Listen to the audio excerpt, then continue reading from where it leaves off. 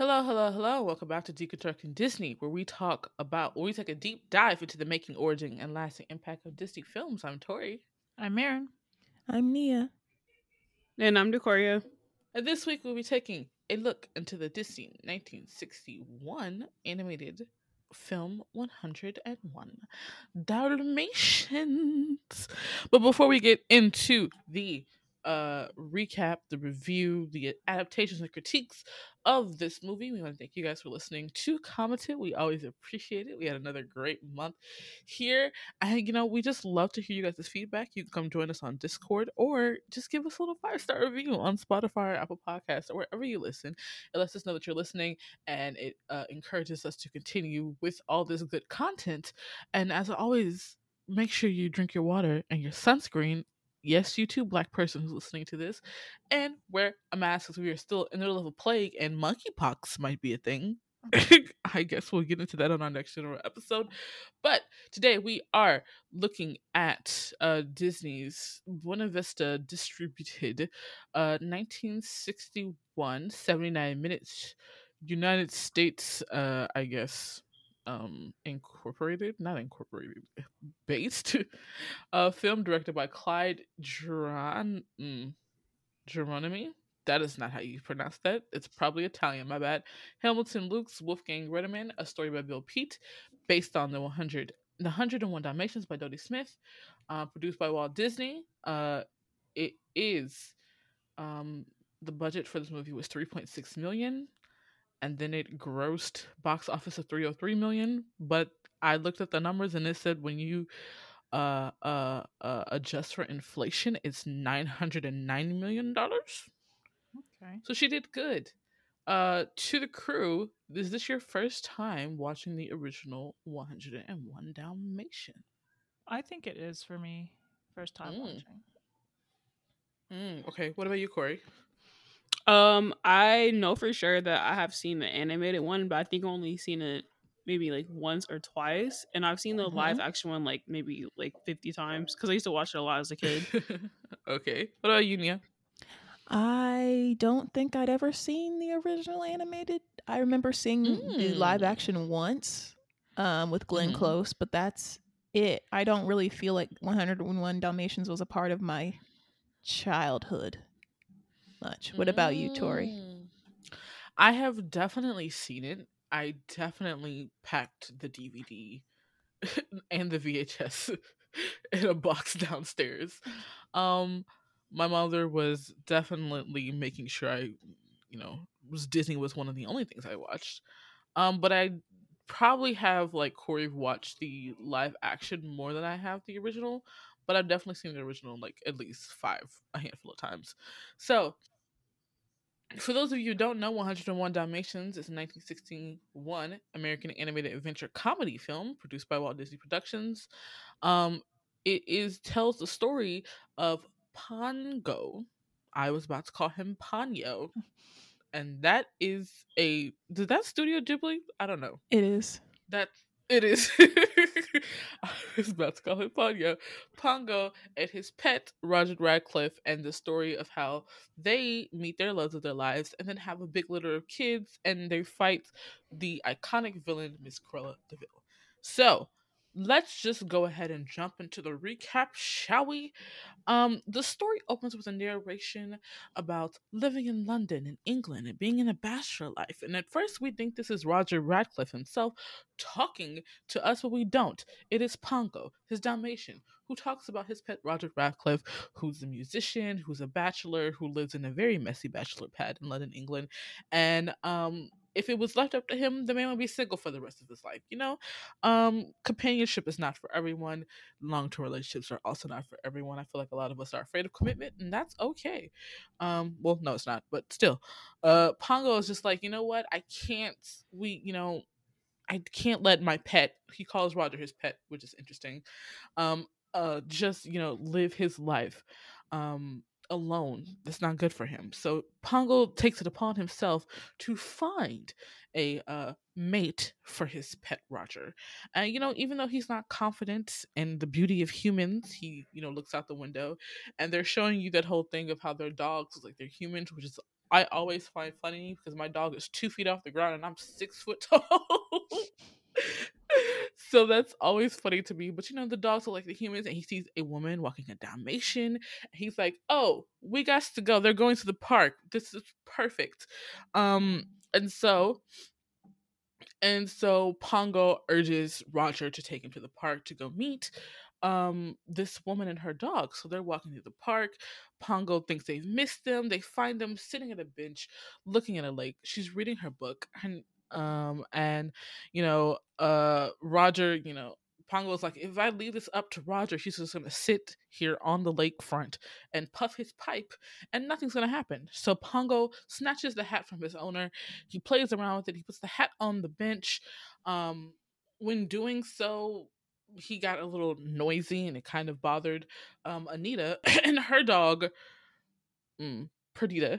Perdita, that's a name for a dog. Perdita, and they walk away, and Pongo's like, "Oh, we can't have that." So Pongo basically chases after them. He wraps his leash around Anita and Roger. They fall into the pond, and it's love after that, babe. Everything's in the back. So, you know, Anita and Perdita move in with Roger and Pongo. They get married. Well, they get married in this cute little wedding scene. The the people get married inside the chapel. The dogs get married outside the chapel. It's very adorable. They're living in this little small townhouse. Roger's trying to make it big. He's creating the song. Perdita is like, I think she's like a writer or something. I don't know what she does, but they have a nanny, and she takes care of the house. I don't know how they can afford a nanny, which makes me believe that Perdita does make some bucks somewhere. Not Perdita, Anita makes some bucks somewhere, but we find out Perdita is pregnant, and so they're gonna have puppies soon. And as they're talking, we get this wild ass car just pulls up in a very loud way, and a knock knock knock on the door, and it is Anita's spoiled and fur obsessed former schoolmate, Miss Cruella de Vil. Now, when she came on screen, I was like, I don't remember her looking that scary from when I was younger. She's got a very interesting angular face mixed with a thinness that is like covered up by this giant ass fur coat. I don't know what fur that is. It might be fox, but I feel like Yzma in an alternate universe. That's exactly what that is. Yeah. Oh my god. She does remind me of Yzma. It's like if Yzma was like living in the 60s, of course. Mm-hmm. That's exactly what it is. But yeah, I don't know what fur that is she's wearing, baby, but she's wearing it. And she's coming in my house smoking. Ugh, I hate it. But she's obsessed. She wants to see the puppies. Where are the puppies? And Anita and Roger are like, well, the puppies are not going to be born for a few more weeks. And Cruella was like, well, I'll be back. She tries to like, the minute she pulls up, my girl Perdita said, absolutely not, runs to the kitchen and hides under the stove. And I'm like, I hear you, babe. She's weird. Especially when she tried to just like to pet Pongo and he's like growling at her. I was like, yeah, I question, do you guys trust dogs' instincts over people instincts? I've never had a dog, so I can't say, but I've heard that they have good instincts. Mm-hmm. What about you, Corey? It depends. My dog sometimes bark at nothing. Right. So it's just like, honestly, my dog is smart, but he ain't that smart or that aware of anything. I feel like dogs who have been trained to be aware of stuff are very aware of it. I feel like bigger dogs are also very good with it. Little dogs will bark at anything. So, but yes. So, here's the thing. While Cruella was pulling up, Roger finally gets inspiration for his song Cruella de Vil. And when I say this song has been stuck in my memory for forever, that's how great of a song I think it was. So they after Cruella leaves, they they do kind of like a time jump, and in the next few weeks Perdita goes into labor. Pongo's standing in front of the door. Roger's nervously smoking his pipe. They're just waiting for any news. Nanny comes in to get a towel. She goes back out and it's so quiet, and then she comes back and screams, their puppies are being born. The puppies are being born. At first it's 8, and then it's 10, and then it's and then it's like 14, and then like, oh no, it's 15, and you just see like the reaction for Pongo being like, he was happy at 8. That's usually, I think that's the normal amount for little puppies, is like 8 or 10. When it got to like 13, my man, his eyes went, a little buggy. He was like, 15 kids, damn. So it says 15, but then Nanny comes out with a little puppy wrapped in a towel. She's like 14. Ugh, I think we've lost one.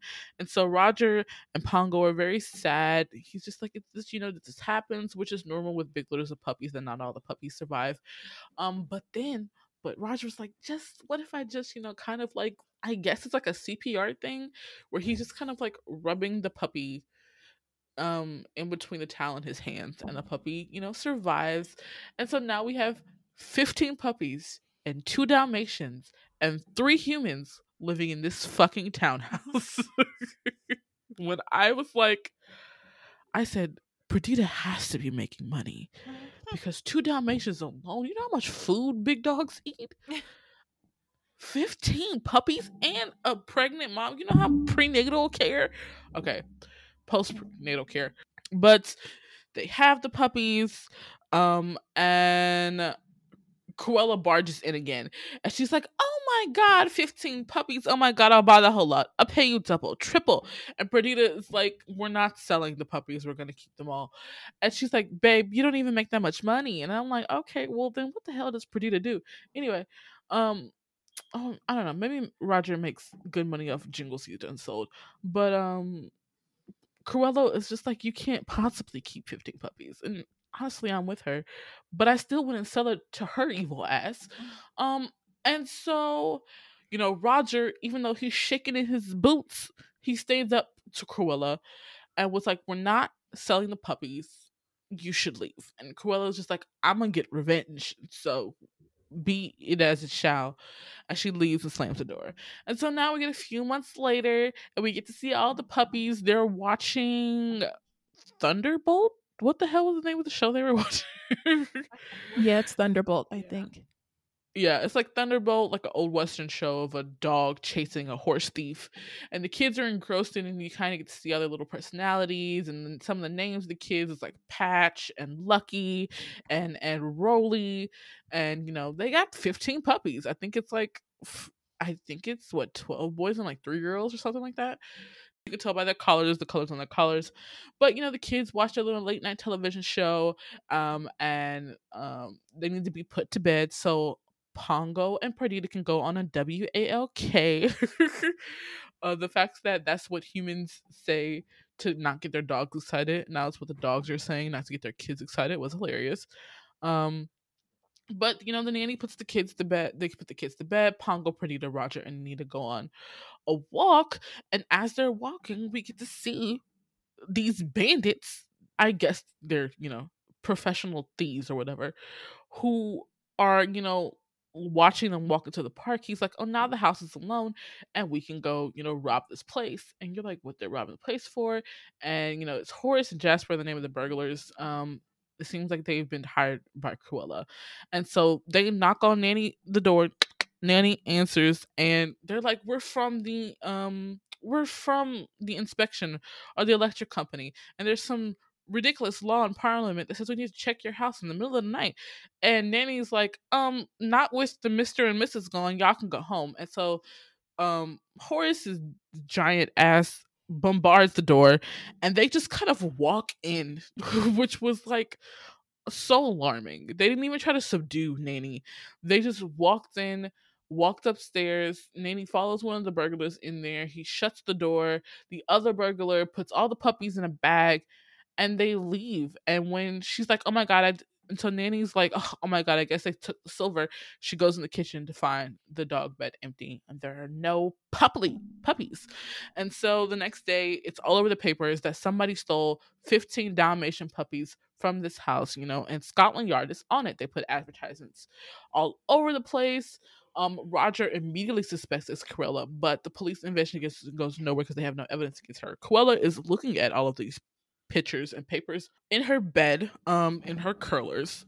She looks very something like out of a nightmare with no hair. But she, gets a call from Roger or Horace. She talks about, well, the Roger and Horace call her and they're like, we need the money. We want half of it. But she's like, I'm not paying you shit before you get the job done. And so we basically can assume now that Cruella wants the puppies because she wants to make them into a fucking coat. So Scotland Yard is going nowhere. And so Pongo is like, okay, the humans can't do anything. So it's now the dog's turn. So on their next walk, Pongo sends out a dog alert to the neighborhood, right? And the neighborhood, I guess, is this Great Dane named Danny is just like, okay, cool, I'll bust this message out, and it'll eventually, go from dog to dog, from town to town, until we find the kids. And so Pongo does this little send out. Danny hears it. Danny sends it out, and as Danny's sending out, you actually get to see the dogs from the Lady and the Tramp, which I don't know if y'all caught that. You get to see Tramp and the Scottish Terrier and the dogs that were in the pound. So I thought that was a cool little callback. Easter egg, callback, whatever they call it. Callback. And so they called it the Twilight Bark gossip chain. And so as they continue to forward this message all across London into the countryside, it gets to with Marsh Green, where an old bloodhound passes it on to a sheepdog that they call Colonel, right? And so there's this dog called Colonel, his Sergeant Tibbs, and then there's a horse, right? And so they were talking. There's like they finally decode the message for a man named Colonel to be the highest, not a man, a dog named Colonel to be the highest ranking little sheepdog in this area. That man can't decode a message to save nobody's life. They finally get the message that there are 15 Dalmatian puppies missing. And so they hear this, and Tibbs is like, well, there is smoke coming out of the old DeVille place, so maybe we should go check there. And so Tibbs and the Colonel go there, and they find that not only they go into this house, and not only do they find Jasper and the 15 missing puppies, there are what is 99 minus 15? There are other 84 Dalmatians there, and so they send word back on the Bark gossip to London that says that the puppies have been found. And so Pongo and Perdita hear that, and they leave through the back window on a long cross country journey towards Suffolk, where the puppies are. So they make their way to Suffolk. I don't know how to pronounce all these England towns. So Cruella tells the Bandon brothers, Jasper and Horace, that the police are on the trail. So y'all got to skin and kill these dogs now before they come and get us. And so as the brothers are being distracted by a TV program, Tibbs, the cat, helps the puppies escape through a hole in the wall. When the Bandon brothers finally go to kill the dogs, they chase them around the house. They have this little chase scene. I feel bad for Tibbs because trying to get 99, as somebody who wants to be a teacher, the idea of trying to get 99 kids to cooperate like that, it just sounds like a lot. But he's able to do it for a certain amount of time before they get cornered again. The Colonel basically meets up with Pongo and Perdita once they finally get there, because they, through the other dogs, they, find their way to the old DeVille house. And just when they're about to attack, the mom and dad come to, collect. They attack the Bandon brothers, destroying a part of the house where the kids can flee. And so as they do this, they subdue them long enough that they can get to where the Colonel is, at their home farm. only to discover not only do they have their 15 kids with them, they have 84 more puppies. And so Pongo and Perdita's like, we can't leave these puppies. We can't leave these kids here. And so they're like, okay, we're going to have to take everybody. We have to get back to London somehow. But we're going to take everybody and we're going to go to London. Again, a feat. Upon when they get to the farm and they hear from Tibbs that Cruella was going to make coats out of them, that's when they agree to take all the puppies home. So the Dalmatians, they all start this like long homeward trek away from the Bandon brothers. All the water is turning to ice, so they use the creek to avoid leaving tracks, and it's cold and it's winter, and they're trekking through all of the snow, and the kids are tired, but luckily they make it with everybody in a tow to a dairy farm where a colleague who was also part of the Twilight Bark system gives them a warm place to rest and food, and then the kids get to nurse from the cows there. So after they recuperate there, they're like, okay, we got to get to Dinsford where they'll meet a Labrador who's going to help them get to London. So all the while they're doing this, the thieves and Cruella are tracking them down by car. So they've got to like erase their dog tracks, but it's not easy with 101 dogs moving in a pack like that. And so when they get to Dinsford, they decide to cover themselves in soot to erase all of their spots, to basically kind of cross the street into this truck, trying not to gather the attention of the evildoers who are on the street looking for them.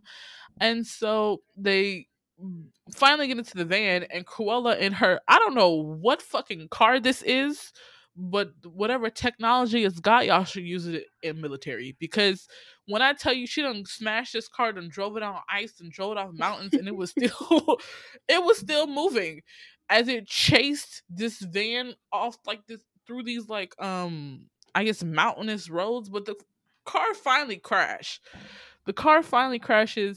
and the vehicles finally gets to London.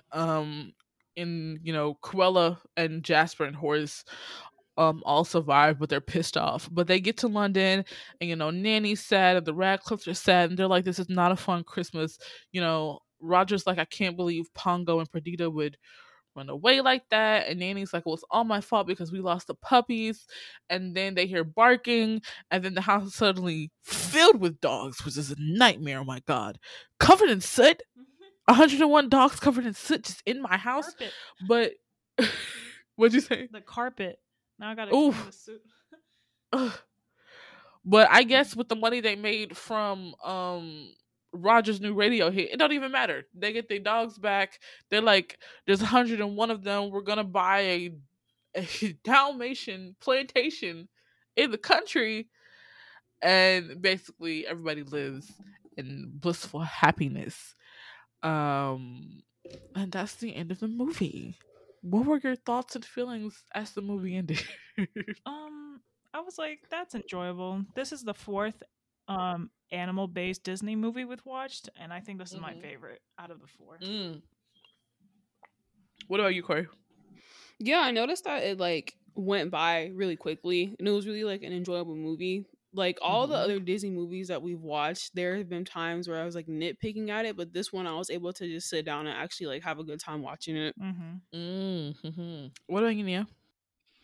Yeah, it was like the first non-musical I think we've seen, so I was pleasantly surprised. Yeah, and I also think that it was pretty short, which I appreciated, so it never really dragged, so I enjoyed it.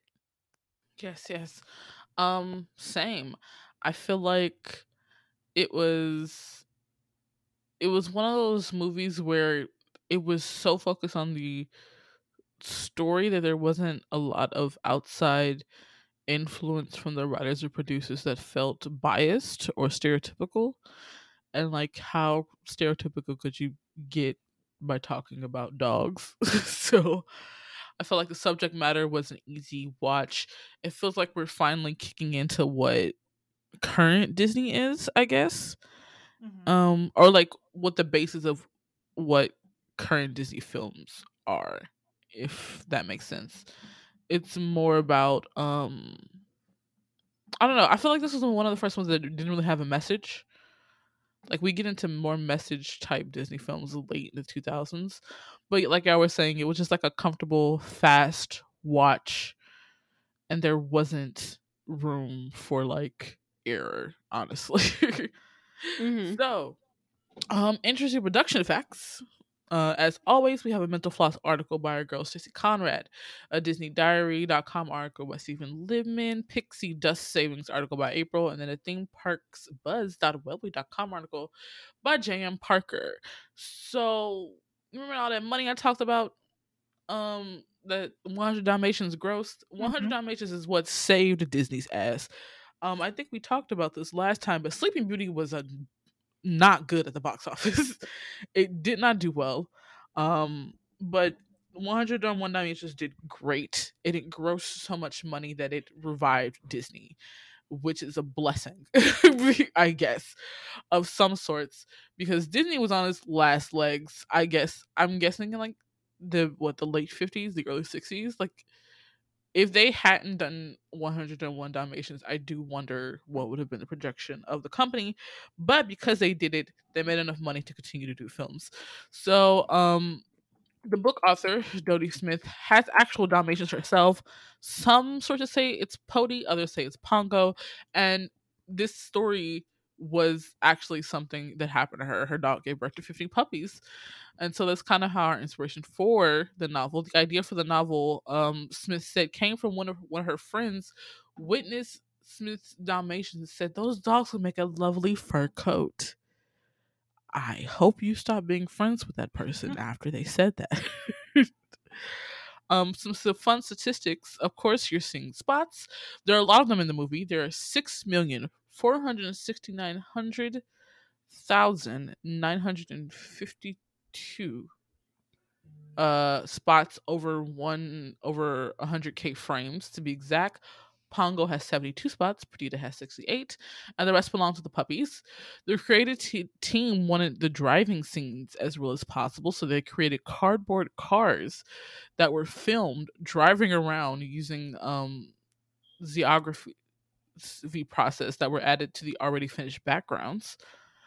800 gallons of paint were used in producing the animation cells in the background. That's enough to cover 15 football fields. There's not a lot of names, even though there's 99 puppies. Only about 15 of the pups have names.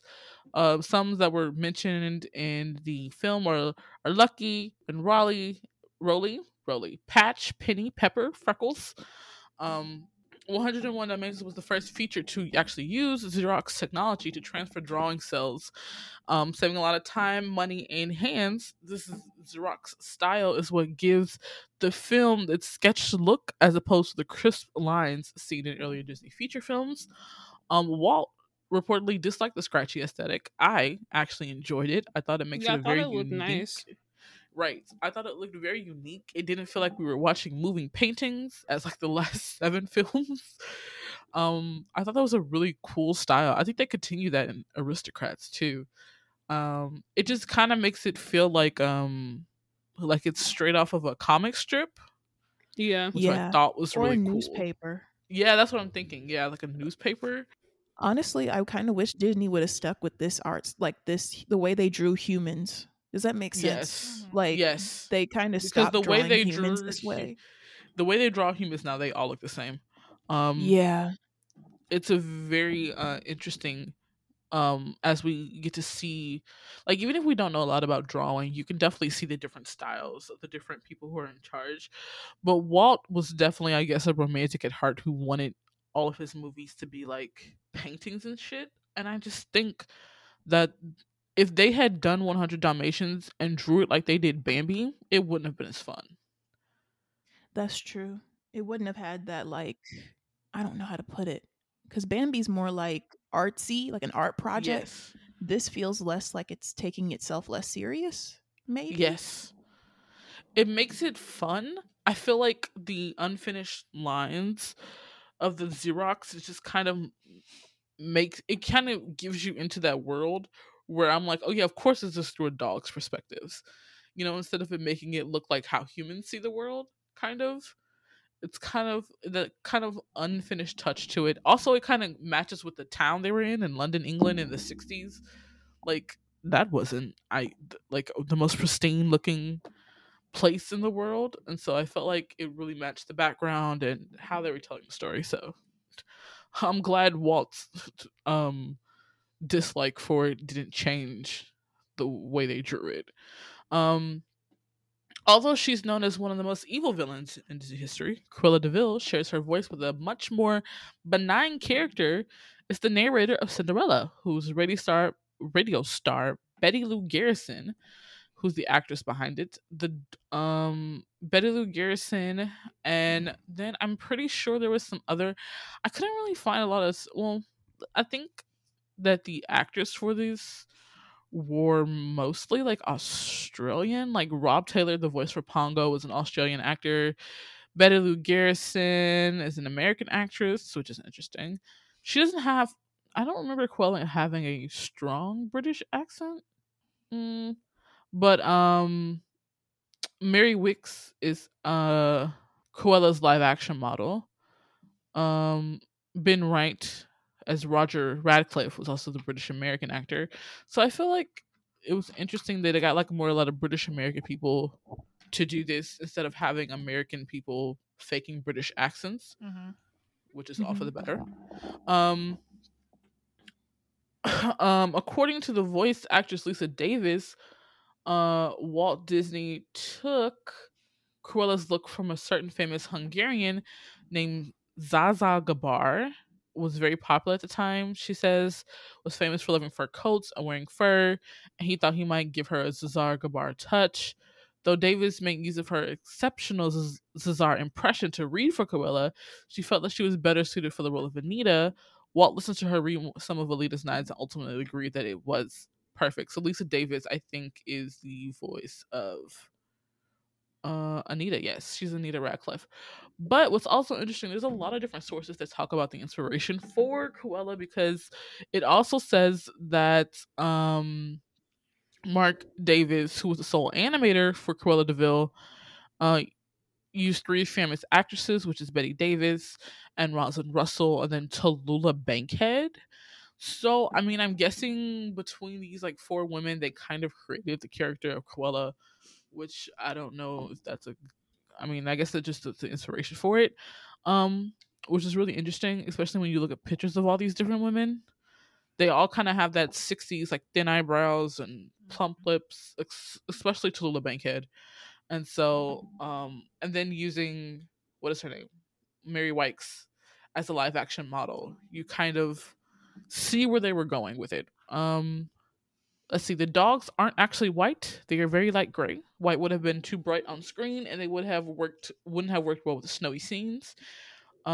Disney Feature Animation later adopted the Twilight Bark as the name of their internal newsletter. The scene in which Pongo and Perdita exchange wedding vows was actually controversial. The censor board actually warned Disney that the scene might offend some religious audiences, as if the dogs repeated the exact same words as the solemn religious ceremony. So it was reworked to be less religious, and the couple just dressed in some formal wear. I actually clocked that when we were watching, when I was watching the film. I was like, their wedding is so boring. Yeah, no one was there, right? It was just them in the trees. It's the exact opposite of the live action, because I watched the live action and they have a nice ass wedding. I was like, that's a very weird choice. I were like, at first I was like, are they shacking up? Are they just getting like hitched? I was like, man, I'm like, maybe everyone doesn't want a big wedding, but I was like, assuming that these people, seeing how in love they were the rest of the film, I was like, that was weird. Disney assigned Bill Peet to write the story, marking it the first time that the story for a Disney animated film was written by a single person, which is interesting. In his biography, Peet was tasked by Disney to write a detailed screenplay, first by storyboarding, and because Peet never learned how to use a typewriter, he wrote the initial draft by hand on legal paper. Oof, that's rough. Imagine if water spilled on that. If when I saw this, I said I would have a panic attack. On legal paper, is somebody like, I hope somebody's just like, every time he finishes a couple pages is just typing it, because like that sounds insane. It is also said that Glenn Close, the actress who plays in the live action adaptation of Cruella, didn't actually want to do it when the producers brought it to her because she was too busy with Broadway, but she eventually took on the role. Another actress that declined was Sojourner Weaver. Sojourner Oh, Sigourney. Sigourney Yes. Weaver. Sigourney Weaver, yes, who had another movie in mind. And then actress Kathy Morati tried getting the role, but Disney deemed her too scary for a kids movie. And then I thought this was interesting because I was wondering this as Disney legend Clarence Nash, who was the voice of Donald, was the one who created all of the dog barks in the movie. That was so interesting to me. I said, "You mean one man just sat in a booth and just Confused by what you mean created. He just made the sounds. I guess so. I probably should look more into that. But I was just like, one man? Because I was wondering, because the barks don't sound like real, well, some of them sound like real dog barks. But I was just like, where did they get all of these distinct sounding barks from? I guess they just showed him the pictures of the characters. It's just like, we need a bark for this dog. And he's like, all right. So yeah, those were interesting production facts for 101 Dalmatians. I'm so interested because there's not as much drama as it was in the beginning of Disney, but I do find how they make these movies very interesting, especially in the 60s. Again, I think the Xerox technology made this movie stand out to me. It made it very pretty. And so I'm interested to see how the innovations in Disney also influenced other movies at the time, because now I want to look up other animated movies that were in the 60s. Did they start using Xerox technology after this as well? I think they did, because I'm They thinking about probably the Jungle did, Book. yeah. I'm thinking Yeah. about I think they Aristocrats. probably did. I wonder if other companies adopted the technology though too as well. So Mhm. that was interesting. Jesus Christ, I can't talk today. That was interesting production facts with me, and now we're moving on to music with Nia. Okay, cool. So, since this movie is not a musical, I was going into this thinking I wouldn't have much to talk about, but Mhm. I'm kind of shocked that there's almost more information on this movie versus the actual musicals we've covered. Like, I found more information on this than Bambi, and I'm like, what? Mm. Make that make sense? Why? Okay, so the main writer Pete, who we mentioned before, he used like an old theater trick to say like, okay, instead of making it like the character start to sing, we'll make the main character a singer-songwriter. So that makes it easy for like the music to be incorporated in the plot I and didn't not even feel think of out of that. place. Yeah. Yeah. So it's so the audience won't think about it as like why is music here? It's a part of his job, right? So, but Mhm. this movie is not technically a musical, even though there are musical numbers. Kind of like when I saw the track list that there were 20 songs, I'm like, 20 where? I was watching this, I was not hearing 20 songs, so I was very confused. But a lot of them, some of them are like snippets and instrumental parts, not like full Mhm. musical numbers. It was recorded on October 5th through 6th in 1960, and all the songs were written by George Bruns and Mel Levin. And like honestly, this was shocking to me as well. It's one of the few older Disney movies pre 19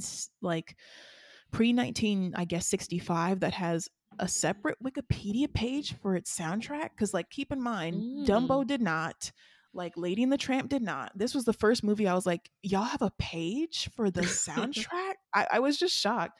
Also, my sources come from IMDb, cartoonresearch.com, and the 2 Wikipedia pages in the Disney Wiki as well. But I was shocked. Usually they'll put all of the information for the soundtracks on the same page as the movie.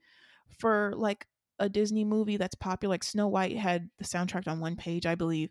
This, I was like, y'all gave it a separate Wikipedia page? What for what?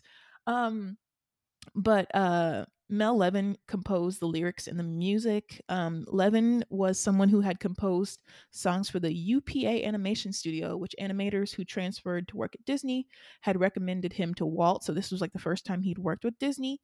The Sherman Brothers wrote a song titled 101 Dalmatians, but it was not used in the film. I tried to look around to find what this song was and where it exists, because usually songs that get cut like this are like songs that could be somewhat good, or that they could have like done well, and I kind of always want to hear like what they would have sounded like, because this would have been the title song.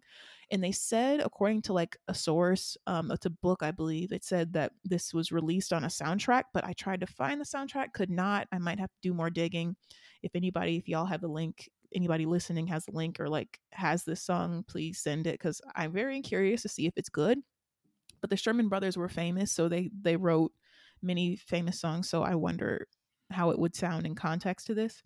But the most well-known song from this soundtrack is Cruella de Vil. It's kind of the only song that really gets like a performance.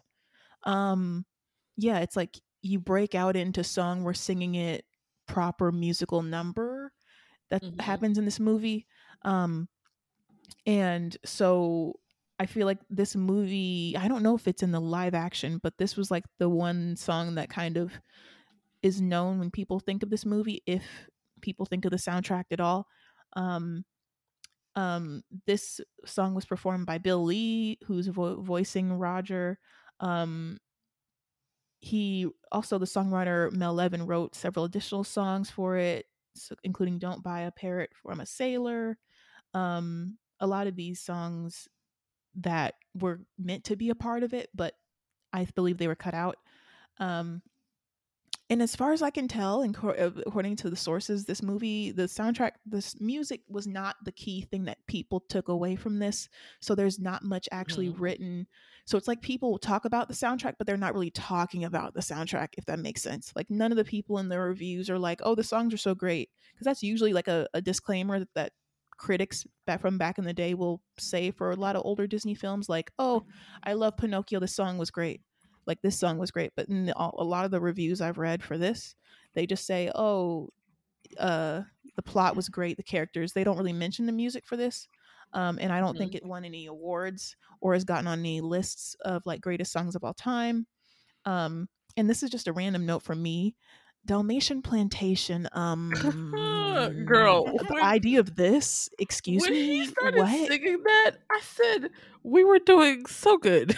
Right. I was like, and time to cut this off. It's the six. I can tell it's the 60s. What's who, why, what, where, when, how. Very uncomfortable. But Cruella de Vil is the only song that gets like a full musical number. I pretend like Dalmatian Plantation does not exist. For me, this soundtrack was very forgettable. I'm not gonna lie. I don't know how y'all felt about, if you remembered any songs from this or the music. I still to this day bust out in Cruella de Vil. I like that song so much. I feel like it's just trapped in my memory. I feel like my mind remembers music more than it does anything else. And so just like for me with Lady and the Tramp, He's a Tramp, that like jazzy kind of like something that my grandmother probably could have listened to when she was 20 years old. Music is kind of always stuck in my head wherever I hear it. So I love that song. And do I go look for it? No. Do I still hum it randomly on a like Tuesday afternoon? Sure. So yeah, the music, that's the only song that I remember though, because it really is not a musical driven movie. Yeah, and I feel like that Cruella de Vil, the song, is in a weird place in the Disney canon because it's not at the ubiquity of like a When You Wish Upon a Star, but I feel like people know it once you remind them of it. But I don't think it's one of those songs that people think, oh, this is one of the best Disney songs ever. But people, it's like it's there in the public's knowledge, but it's like in the back of people's minds, if that makes sense. Yes. And I also think if you grew up, like I could be just that the nostalgia is not there because I didn't really grow up with this movie. So I've heard this song, but I don't have any like attachment to it. So it could be clouding my like non-biased opinion of it, if that makes sense. But I would say that the live actions maybe have given the music more life, because this is one of the older Disney movies that had a live action before the live action thing was a thing. I can't remember if there was music in the live action. Was it? I don't think No, so. I don't remember any music, and I also don't remember the dogs talking. In the They live don't action. talk in the Yeah. live Oh action at all. yeah. Oh, that's Yeah. true. The live action is solely told from. It's like a very realistic dog movie. The Yeah. dogs don't talk; they just do things. Interesting. Yeah. I wonder if it's like in the back. Excuse me. If like it's in the background or like just instrumental. Yeah, it might be. We probably didn't notice because it's really not that. Yeah, It's yeah. really not that iconic whatsoever. But when you mentioned that making Roger a musician really did incorporate music, I was like, that was because if he had bust out into song and wasn't a musician, I would have been like, that was weird. That's weird. Exactly. That was weird, but that's a very clever storytelling technique. If you want to, like, I wonder. I can't say this is when they start moving. Disney never moves away from music. I feel like music has always been an essential to Disney movies, but this is one Yeah. of those ones where it's not like a core of the story. Mhm. Nor The does music it doesn't move the narrative. Yeah. It doesn't. Yeah, it doesn't whatsoever. Nor does it lend to the thoughts of characters like traditional musicals do, because that's what musicals do. They say stuff and then you're supposed to hear the song and it's supposed to hit an emotional chord. In like traditional musicals, it's supposed to like tell about like the inner thoughts of characters and stuff like that. So like this was really interesting use of music in a Disney film. It's like the first Disney movie that I feel like they've done that's like music is passive and not active. It's not the center of the story, nor is it necessary. It's kind of like an extra. It's not what you're there to see. Yeah, not at all. Thank you. Yeah. We're gonna move on to origins and similar stories with Marin. Okay, so my sources were outerriderbooks.com and the 101 Dalmatians audiobook on YouTube. So we said before, the animation and live action Disney films are based off the book 101 Dalmatians, or also known as The Great Dog Robbery, written by Dottie Smith. When it comes to variations between the book and the film, there isn't much, but in the book, Roger and Anita are called the Dearlys. Perdita is called Mrs. because there's another dog that the Dearlys adopt who is called Perdita to provide milk for their puppies because they think it'll be too much for Mrs. since she just had 15 for her to provide milk for all of them. Cruella is actually married in the book to a furrier who is a craftsman who buys and prepares various animal skins for leather or fur. And in the 101 Dalmatians, it's 101 because they saved 97 puppies. You have Pongo, Mrs., and Perdita that make 100. And then at the end of the book, Perdita reunites with a male Dalmatian that's the father to her kids that she also reunites with. So that's why it's 101. And earlier you were talking about how you don't understand how they're able to afford everything and like the houses. But in the book, Roger is an arithmetic who saves the government from their debt, and they say that he doesn't have to pay income tax and give him a small house, and that's why he lives in there. And then at the very end, he does it again, and they give him money, and then he moves to a bigger house. Oh, yeah. He's so not an arithmetic in this though. And then when it comes to similar stories, there aren't any variations to the Dalmatian stories, only sequels. You have 101 Dalmatian, Patch's London Adventure, and the live action 101 Dalmatians, and the sequel to that, 102 Dalmatians. But you also have the 2021 Cruella film, which tells the origin story of Cruella de Vil. Did anybody watch that? I did. Yeah, I did. I thought it was pretty good. Yeah, I have to agree. It was pretty Aren't they good. supposed to be making it too? Oh, I have no idea. Okay. The way it ended, I don't think there would be a sequel because it was pretty like just done. Okay. Thank you, Marion. We're gonna move on to critiques and analyses with Corey.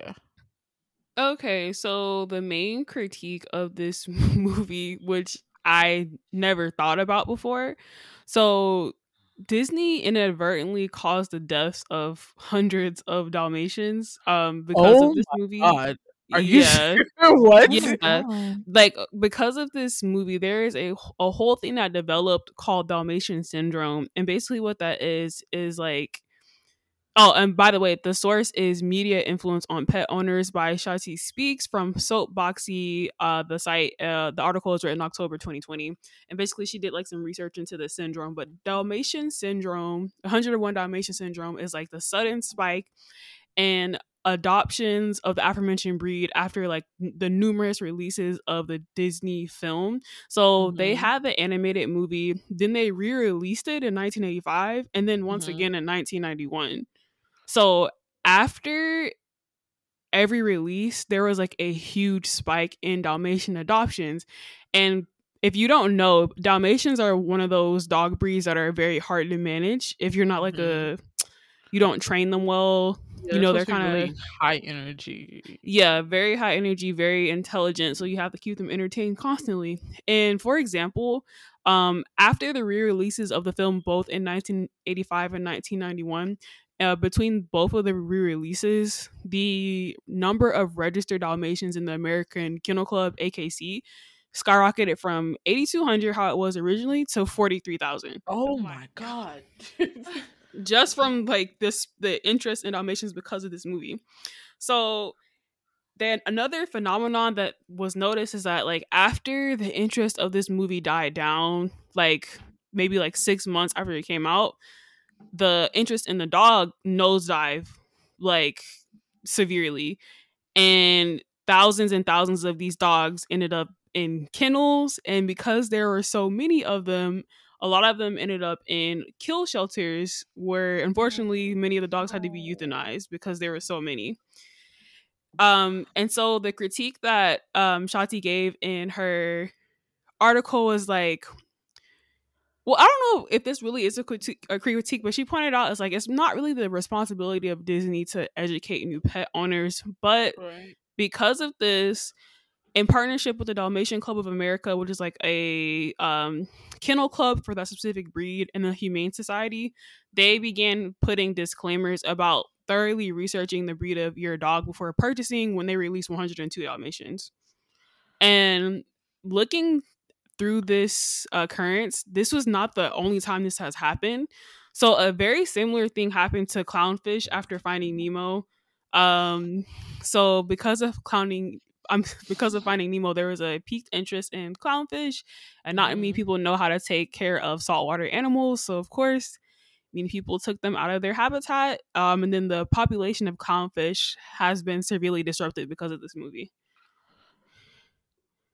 Yeah, it's very, and it's not just clownfish, and it's not just Disney that does this. Like after G-Force, guinea pigs, you know, people kept buying guinea pigs, not knowing how to take care of them. Wow. Same thing happened with Great Danes, iguanas. It's like a bunch of different animals this has happened with. And so aside from the controversy with the animals, the film generally received very positive critiques and very positive reviews. It has a 98% critic score on Rotten Tomatoes, which is extremely high. Very, very high. Editor Olivia Rutigliano. No, that's not how you say that. Rutigliano. There you go. Of Crime Reads. She highlighted this movie is actually a crime movie, which I was like, you're right. Because it's about somebody. It is a crime movie. Yeah. But she wrote that this film is a timeless joy and an aesthetic marvel. And throughout her article, she was constantly praising the film's rewatchability in modern times and the technical achievements it made when it was created. Yeah, that is sad. I hate humans. Yeah. I hate humans so much. Please do not get a pet animal without thoroughly researching them. You know, that always kind of, we were just talking about how I'm a planner. Do you know what I had to do to get Casanova? I had to keep my room clean for a month and do a full-on presentation about dash hounds before I can get a dog.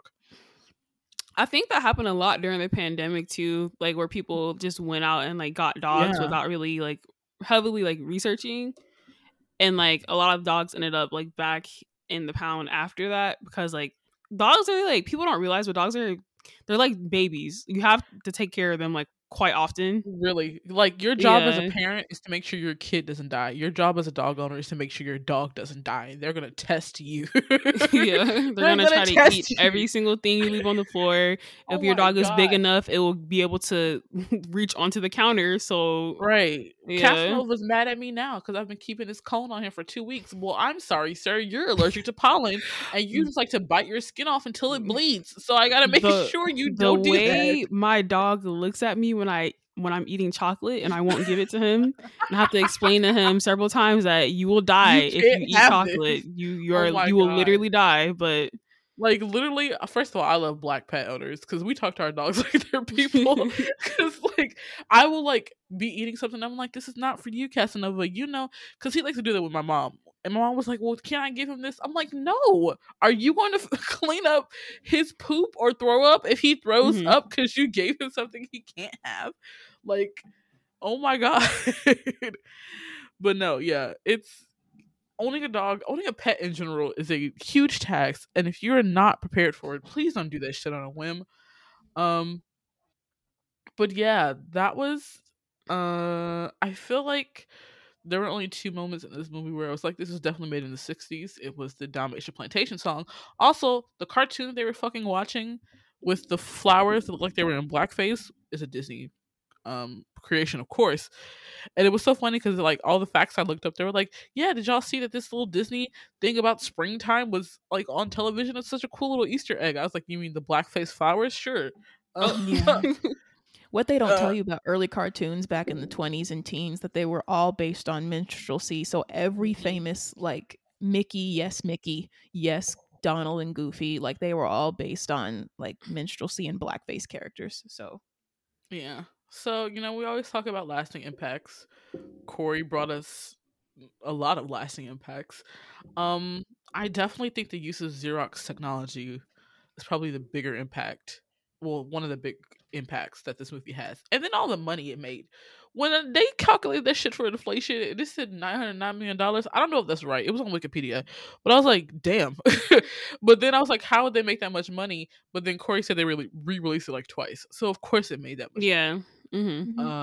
But yeah, I don't think this is. I will show this movie to my kids. I don't think this movie affects children in a bad way. I think it's a very great movie to start um lessons about healthy consumption in a capitalist society.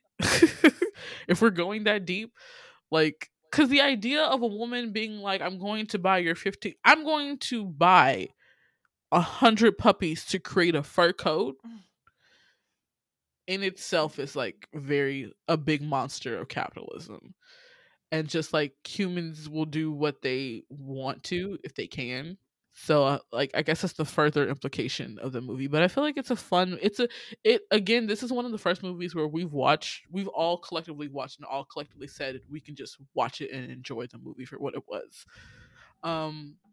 Also, I would like to say the voice actor for Pongo has a better voice than the voice actor for Roger. When I was listening to, I was Facts. like, this man's voice is noise. I was like, that's the dog. All right then. Okay then. But yeah, Marion, what do you give 100 Dalmatians 1 out of 10? Or any other last opinions? Oh, well, I think I would rather show the live action because I know the Cruella is a villain and she rightfully is, but Glenn Close in the live action is a bad bitch. I'm sorry. She I is. watched it again. I even prefer her over Emma Stone's one. Mhm. Oh, of course. Yeah, I probably would show them the live action instead. But I would rate this movie like a 7 out of 10. Okay. What about you, Corey? I give it like an 8.5 out of 10. Of course, like I'm biased because I really like dogs, so I really enjoyed this movie. And Yeah. like I feel like this is one of like the better Disney movies that we've watched. There wasn't anything that like immediately bothered me, like you mentioned, except for like stuff I didn't really notice, like the blackface cartoons. Of course, they had to throw that in there. But yeah, and I definitely would like show this to children. Like they'll be able to watch this and enjoy it. It doesn't really have like a message, so it's fine. Yeah. What about you, Nia? I liked it. I wouldn't say it's my favorite, but I think it's like objectively the best storytelling, least boring, like more action based. It'll keep you interested more. So I definitely would show this to my kids. But I would give it like a 7. Yet again, I feel like all the boxes are ticked for this movie, but for some reason it just doesn't click with me. Maybe it is because I like the music in like other Disney movies and I don't realize I do. But or like the whimsy, because this is based in regular London. Like there's nothing really, how do I put this? It's not a fantasy. Even though it is a fantasy, it's not like princess, like, I don't know, whimsical high fantasy, whatever.